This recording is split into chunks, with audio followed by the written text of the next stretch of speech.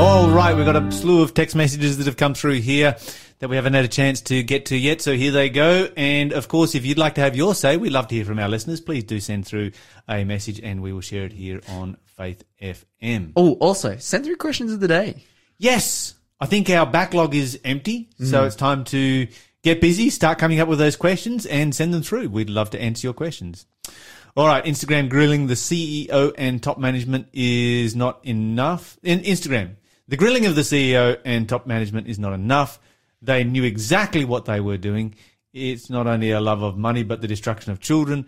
They should be jailed. Parents must take responsibility and should be given an app to be able to control what the children can do on their mobiles, etc. I disagree. What are your thoughts? You disagree? I disagree. Okay. I agree. So this is my perspective. Yes. Okay, the people should be thrown in jail.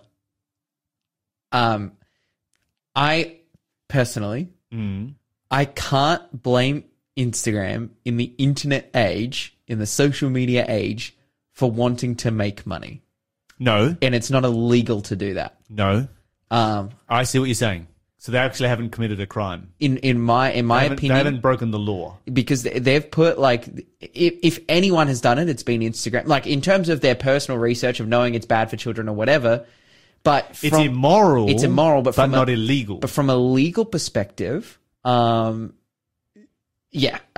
no precedent. There's no legal precedent for throwing them in jail. And to be honest, nor do I think they should be, because they're a company trying to make money within the legal framework that exists. Yes. My perspective is that obviously as well, there are bad things that have happened on Instagram because of privacy issues and all those kinds of things that they need to monitor and take care of. But the onus at the end of the day, when it comes to child safety on the internet, is with the parents.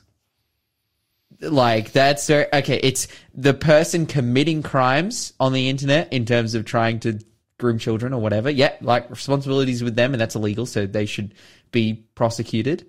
But also, it's a parent's responsibility to oversee what their children do on the internet so that they don't end up in that situation.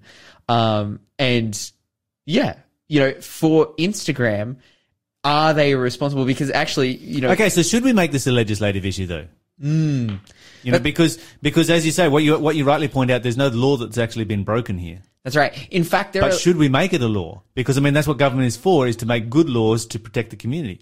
From a legal and particularly in the copyright space, but also in the space of, like, child grooming and endangerment and all that stuff, Instagram is legally, like, this is a law that they made for social media, is they're legally not responsible for what takes place.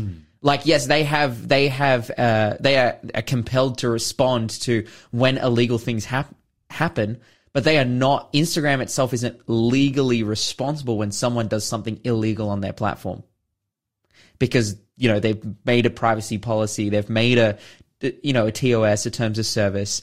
If people break those, okay, Instagram has to step up and take action. But if someone breaks the law through breaking their TOS, and Instagram steps up and actions against them and removes that person and gets them prosecuted or whatever. But yeah, it's not Instagram itself. It's not the CEOs who are legally required to, who are legally at fault. So I think that at the same time, is it moral what Instagram is doing? You could say yes or no, but at the end of the day, I feel like there is a real responsibility for parents to decide, okay, should my kid be on Instagram or not? It's an interesting discussion. We probably shouldn't spend all morning talking about it, because we need to go to our Bible study. Right. But the point has been made while we've been having this discussion. Is it legal to destroy children? What does God say about this? I think that there is. I think that there's some really important things we need to consider here. And I take your point that the most important thing we need to do is actually be parents. That's right. That's where it starts. Understand what's going on. Be a parent to your children, because there is no law. There's certainly no social media that's going to be out there to protect your children. And the easy way for children to be protected from social media is to not give them screens. That's right. Problem solved. I really feel that too. I have a big responsibility in my life to be a good parent to my non-existent kids. You need to be a good parent in planning, so you need to be planning for your, and what I would encourage all parents, the rule that I would encourage all parents to make is, first of all, don't give your kids a smartphone. They can, you want to give them a phone so that they can be in contact with you. Fine. That's a great idea. Give them a dumb phone. Give them a burner phone. It's going to cost you $30, and they can make phone calls on it, and they can talk to people. That's right. Don't give them that. Then the second thing, and it's not going to protect them, I know, because all of their friends at school are going to have smartphones. There's only so much you can do. But the second thing that you can do is to have a rule at home of no screens anywhere other than the living room. Yep. Also, like, it's a decent thing to, don't wrap your kids in cotton wool. Have conversations with them about the dangers that they're going to face. Absolutely. Like, that's a super positive thing. Like, because for me and my parents aren't Christian, and we came into the internet age, and I was just like free reign. I could do whatever I want. Thankfully, though, my parents were good enough to, give me some kind of advice. I had decent perspective on what was going on the internet, but from the time I was 8, 9 years old, I could use the computer freely by myself, which isn't the best thing because I was exposed to a lot of stuff. But I was a parent during that era. Yeah, and as a parent, I think that to a large extent we were caught off guard. Yeah, they just didn't know. Like, my parents didn't know. Thankfully, there was conversations that they had with me of like, oh, watch out for this, don't do this, don't do this, and so I had a good perspective in that sense. But yeah, it's ever increasingly easy for kids to be exposed to things that they shouldn't be exposed to. So I think that those conversations should be had and those rules should be put in place. And there's so much more information out there now than what there was before, so that parents can actually be parents and have a reason to be parents, rather than making some of the silly mistakes that we made back as we were kind of feeling our way through the beginnings of the digital age. All right, intolerance against Christians, how sad that when you consider the history of most of these countries were responsible for the Reformation, how times have changed. But again, throughout history, Protestant Christians have been persecuted by the Catholic Church. The Jesuits have many faces. COVID vaccines in hospitals. Have you ever considered why so many doctors and nurses refuse to be vaccinated? In Australia, thousands of nurses have left their jobs because of it. Do they know something that the health department is not telling us? ? I don't know. Are we ever going to wake up? Whenever force is used, it won't be from God. Jesus died on the cross to give us the choice and freedom of conscience over our lives and bodies. It is interesting. I do know a lot of nurses who have left their jobs because they don't want to take the vaccine. And a number of doctors, which is, I put just personally myself. Anyway, many families have been destroyed by parents sticking their noses where it doesn't belong. From the beginning, God commanded the children to leave home and move on and start a new life. Amen. Agree. Apart from mum and dad, God knew what he was doing. Parents' job is to love them and help them and be there whenever they need us, but never to rule their lives. Privacy is so important for newly married couples. My in-laws were a perfect example of this previous statement, which I meant to... Unfortunately, I lost my parents over 40 years ago. That's sad. Oof. I mean, my in-laws always minded their own business only, and we had a great relationship. That's fantastic. It's really good when you've got good in-laws. And finally, there are the 10 Commandments. That is the moral law by which we will be judged. That's right. Okay, those are our text messages for this morning. Let's jump into our Bible study, and our Bible study is going to start in 2 Kings chapter 22. Oh, nice. Oh, we read through this earlier in the week. You did? You've done this already? Yeah. The whole chapter? We looked at Josiah, right? Yes. We'll have a look. Maybe there's something there to be gleaned. We can skip over this. Let's go to Jeremiah chapter 1 instead. Okay. If you've already done this passage, let's go to Jeremiah chapter 1. You're listening to Faith FM, positively different radio. Jeremiah chapter 1, verse 1 and 2. I was just thinking, as people were talking about their, leaving their parents and being separated, being with your wife, like that's obviously what I want to do because I'm so much smarter than my parents. Yes. Right? When you're 23 years old, you are infinitely smarter than your parents. That's right. By the time you I know hit way more than 30 them. years old, you'll be amazed at how much your parents have learned in that short space of time. That's so awesome.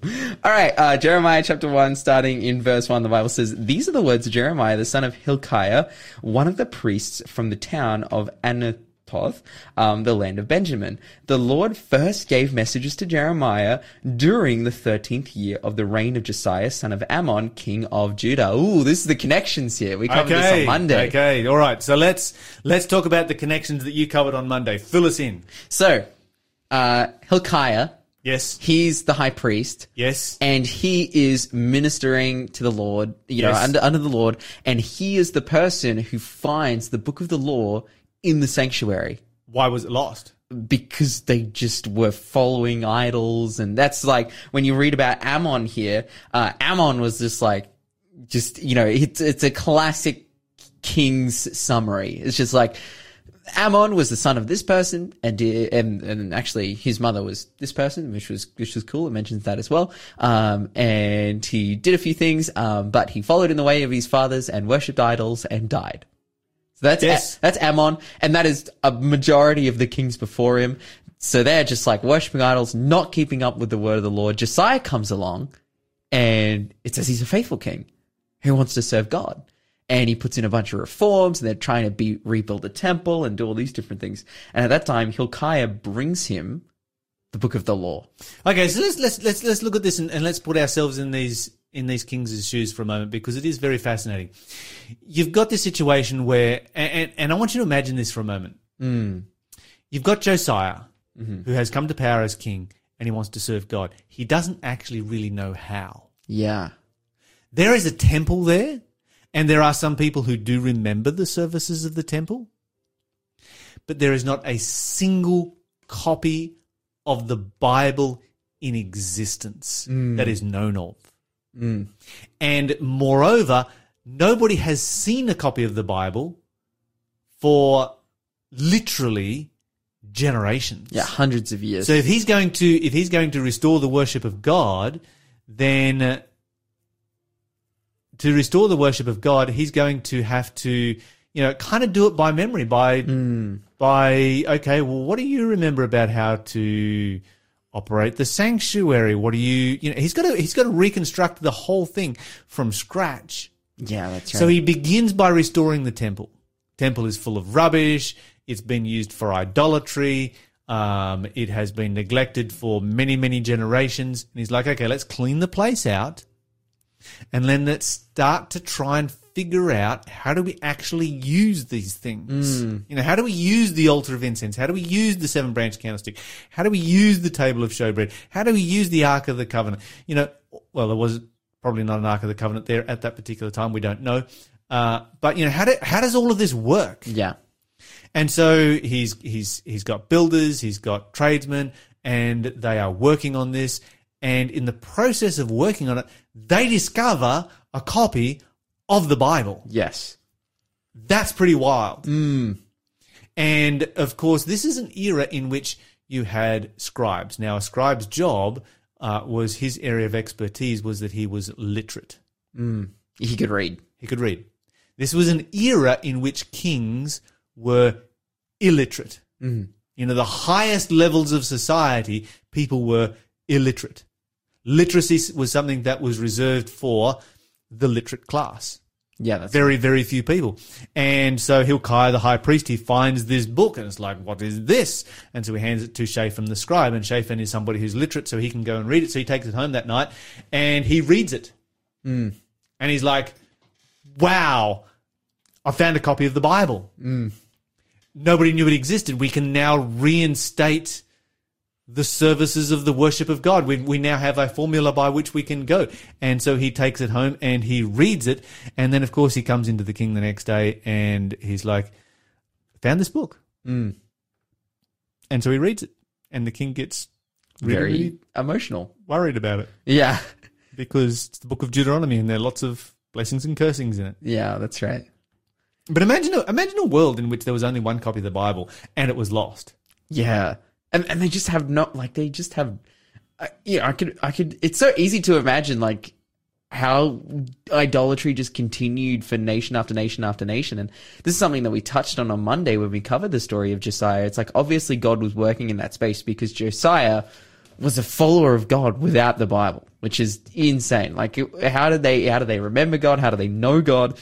He's a follower of God without the Bible. And so God is really working in that space, and he's given every king up to that point the opportunity to follow him, none of which have taken them. But yeah, it's also, the king's supreme responsibility when kingship, became a thing in Israel, to have the book of the law and to read it like every single day so that you could know how to guide and instruct your people in terms of, morally, how to judge cases. As the king, you're also a judge in Israel, like all these different functions that aren't possible without the book of the law in front of you. And so now finally, like, he receives it, he reads it, and, the Bible says that he tears his robe. And Robert made a really good point when he was in here. He's like, he's tearing his robe in the sense of, like, he's feeling so unworthy, so unclean. He's like, remove everything from me. I'm undeserving. Like, we have strayed so far from God, and we are in desperate need to come back to him, after they read the book of the law for the first time again. Yeah. Good It's stuff. a wild story. Okay, the other thing that is amazing about this story is that this is the time period in which Jeremiah begins his ministry. Yes. And he's going to have a fairly lengthy ministry. He's going to end up in Egypt as a result of his ministry. He's going to minister under Josiah and then all the way through until the Babylonian captivity. Mm-hmm. But he begins his ministry with the discovery of the book of the law. Yes. All right, I want you to hold that thought. Jeremiah begins his ministry with the discovery of the book of the law, with the discovery of the one and only copy of the Bible that there was. Okay, so hold your finger here in Jeremiah because we're coming back to it, but go to Deuteronomy chapter 4, and we're going to read verse 23 to 29. Deuteronomy chapter 4, verse 23 to 29. The Bible says here, "So be careful, do not break the covenant the Lord your God has made with you. Do not make idols of any shape or form, for the Lord your God has forbidden this. The Lord your God is a devouring fire. He is a jealous God. In the future, when you have children and grandchildren and have lived in the land a long time, do not corrupt yourselves by making idols of any kind. This is evil in the sight of the Lord your God and will arouse his anger. Today I call on heaven and earth as witnesses against you. If you break my covenant, you will quickly disappear from the land you are crossing the Jordan to occupy. You will live there only a short time, then you will be utterly destroyed. For the Lord will scatter you among the nations where only a few will survive. There, in a foreign land, you will worship idols made from wood and stone, gods that neither see nor hear nor eat nor smell. But from there you will search again for the Lord your God, and if you search for him with all your heart and soul, you will find him." Okay, so imagine Josiah reading this. And it's talking about, if you forget the covenant of the Lord which he made with you, and you go and worship idols, and it talks about several generations down the track, and you do all of these terrible things. I call heaven and earth to witness against you this day that you will utterly perish from off the land where you've gone over Jordan to possess it. And so Josiah is reading this, and he's like, "Have we forgotten the covenant? Yes." "Have we forgotten the covenant for generations? Yes." "Have we worshipped idols? Yes." "Have we worshipped, wood and stone and a rock?" "Yes, we've done all of this." And God said that if we do this, we're going to perish out of the land. And Josiah's like, you can just see his mind blowing because he just set about to restore the worship of God. That was all that he started to do. But suddenly now he realizes that they're on the brink of national disaster. That's right. And if he doesn't do something decisive right now, then national disaster is going to completely overtake their nation. Not only that, but he can see it from a political perspective because he can see, he's squeezed between the Assyrians and the Egyptians, two rival superpowers, and he's in the middle. So you can see very clearly how disaster could come to the Jewish nation at this particular time. You're listening to the Breakfast Show podcast on Faith FM. Positively different.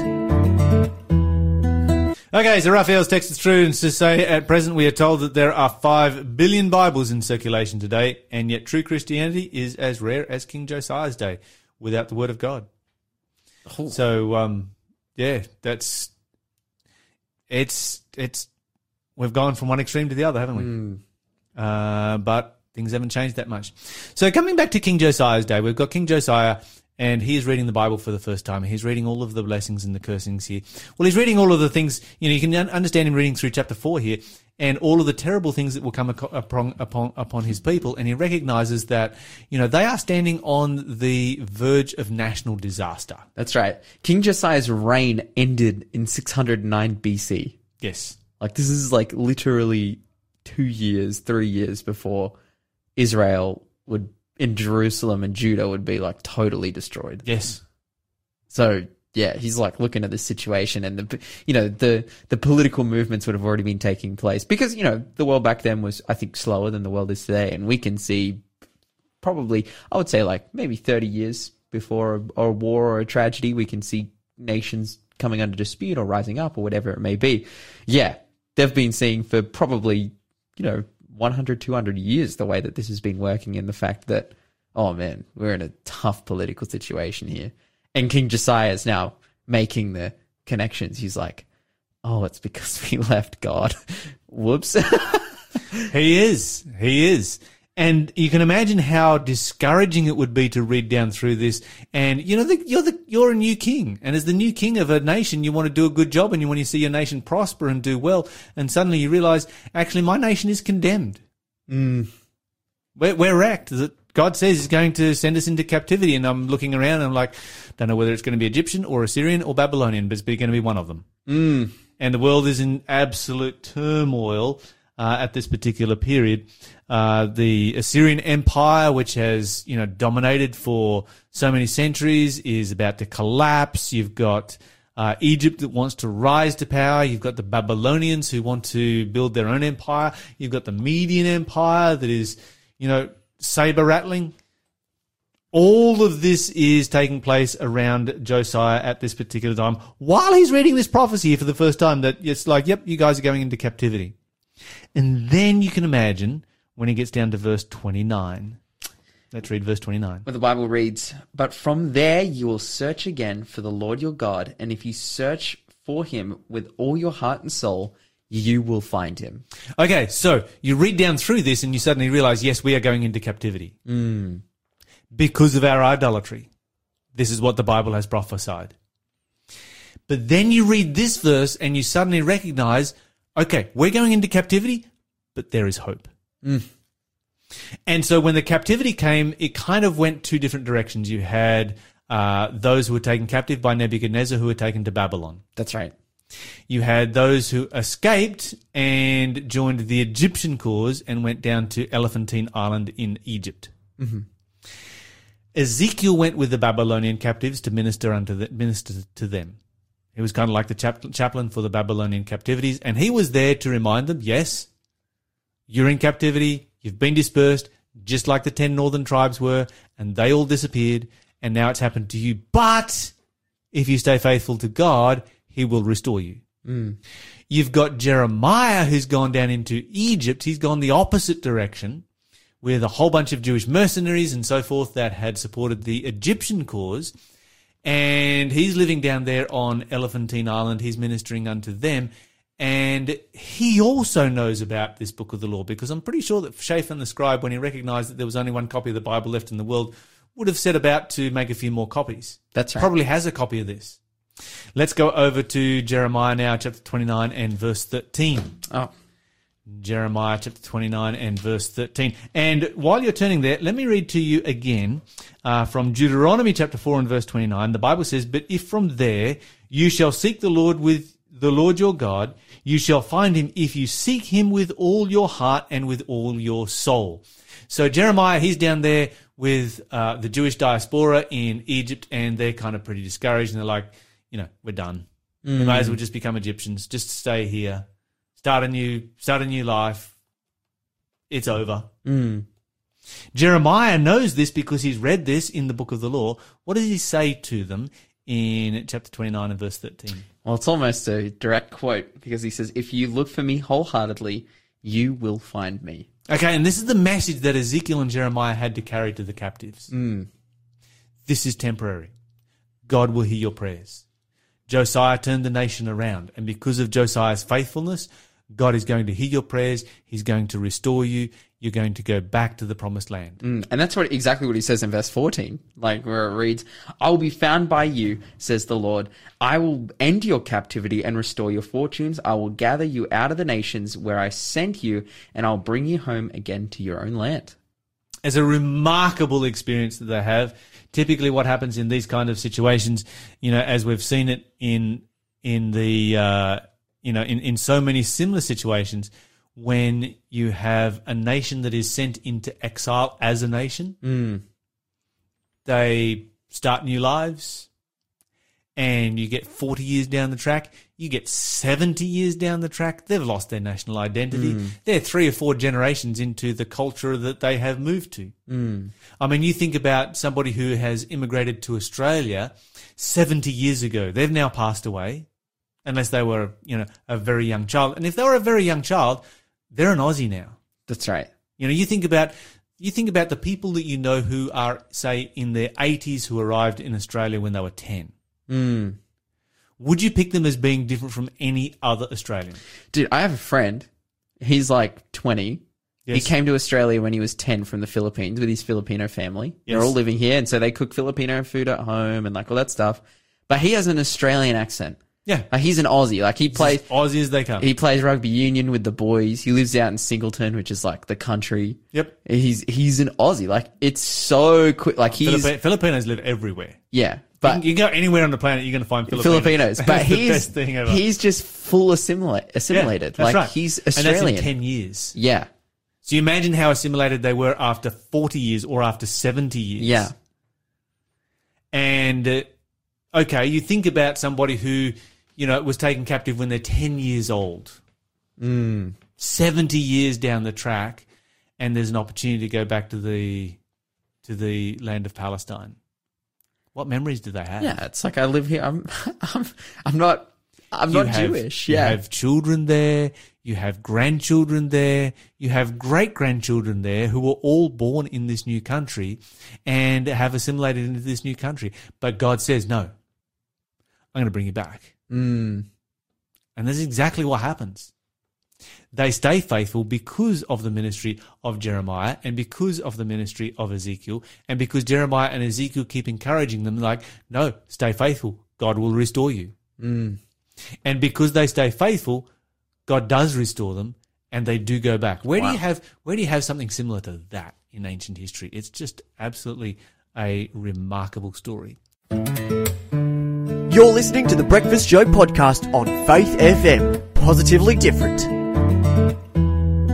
But right now it is time for Question of the day.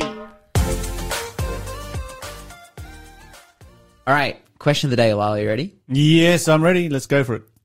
And this is related to, kind of what we've been covering today about Instagram and whatnot. Is the internet God's making, or is it a tool for Satan for the end time? Yeah, that's a really good question, and there's some biblical principles that we need to apply, so let's do that. First of all, when we look at the internet, we use the internet every single day to present the Word of God. The reason that you're listening to this radio show is because it is provided to you by the internet, and you're thinking, no, it's not, I'm listening to it on air. The way it works is that there is, we sit here in a studio in Newcastle where we present the breakfast show and we present God's Word on the breakfast show. The signal then goes from Newcastle via the internet to Melbourne and Victoria, which is where the head office is.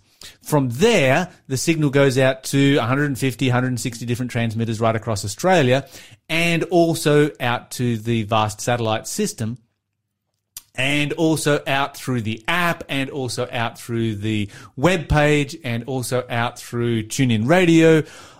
It goes to all of those places via an internet signal. Now, I know that there are some Elpon radio, networks, etc., that use a satellite system to do that. We don't use a satellite system. We use the internet.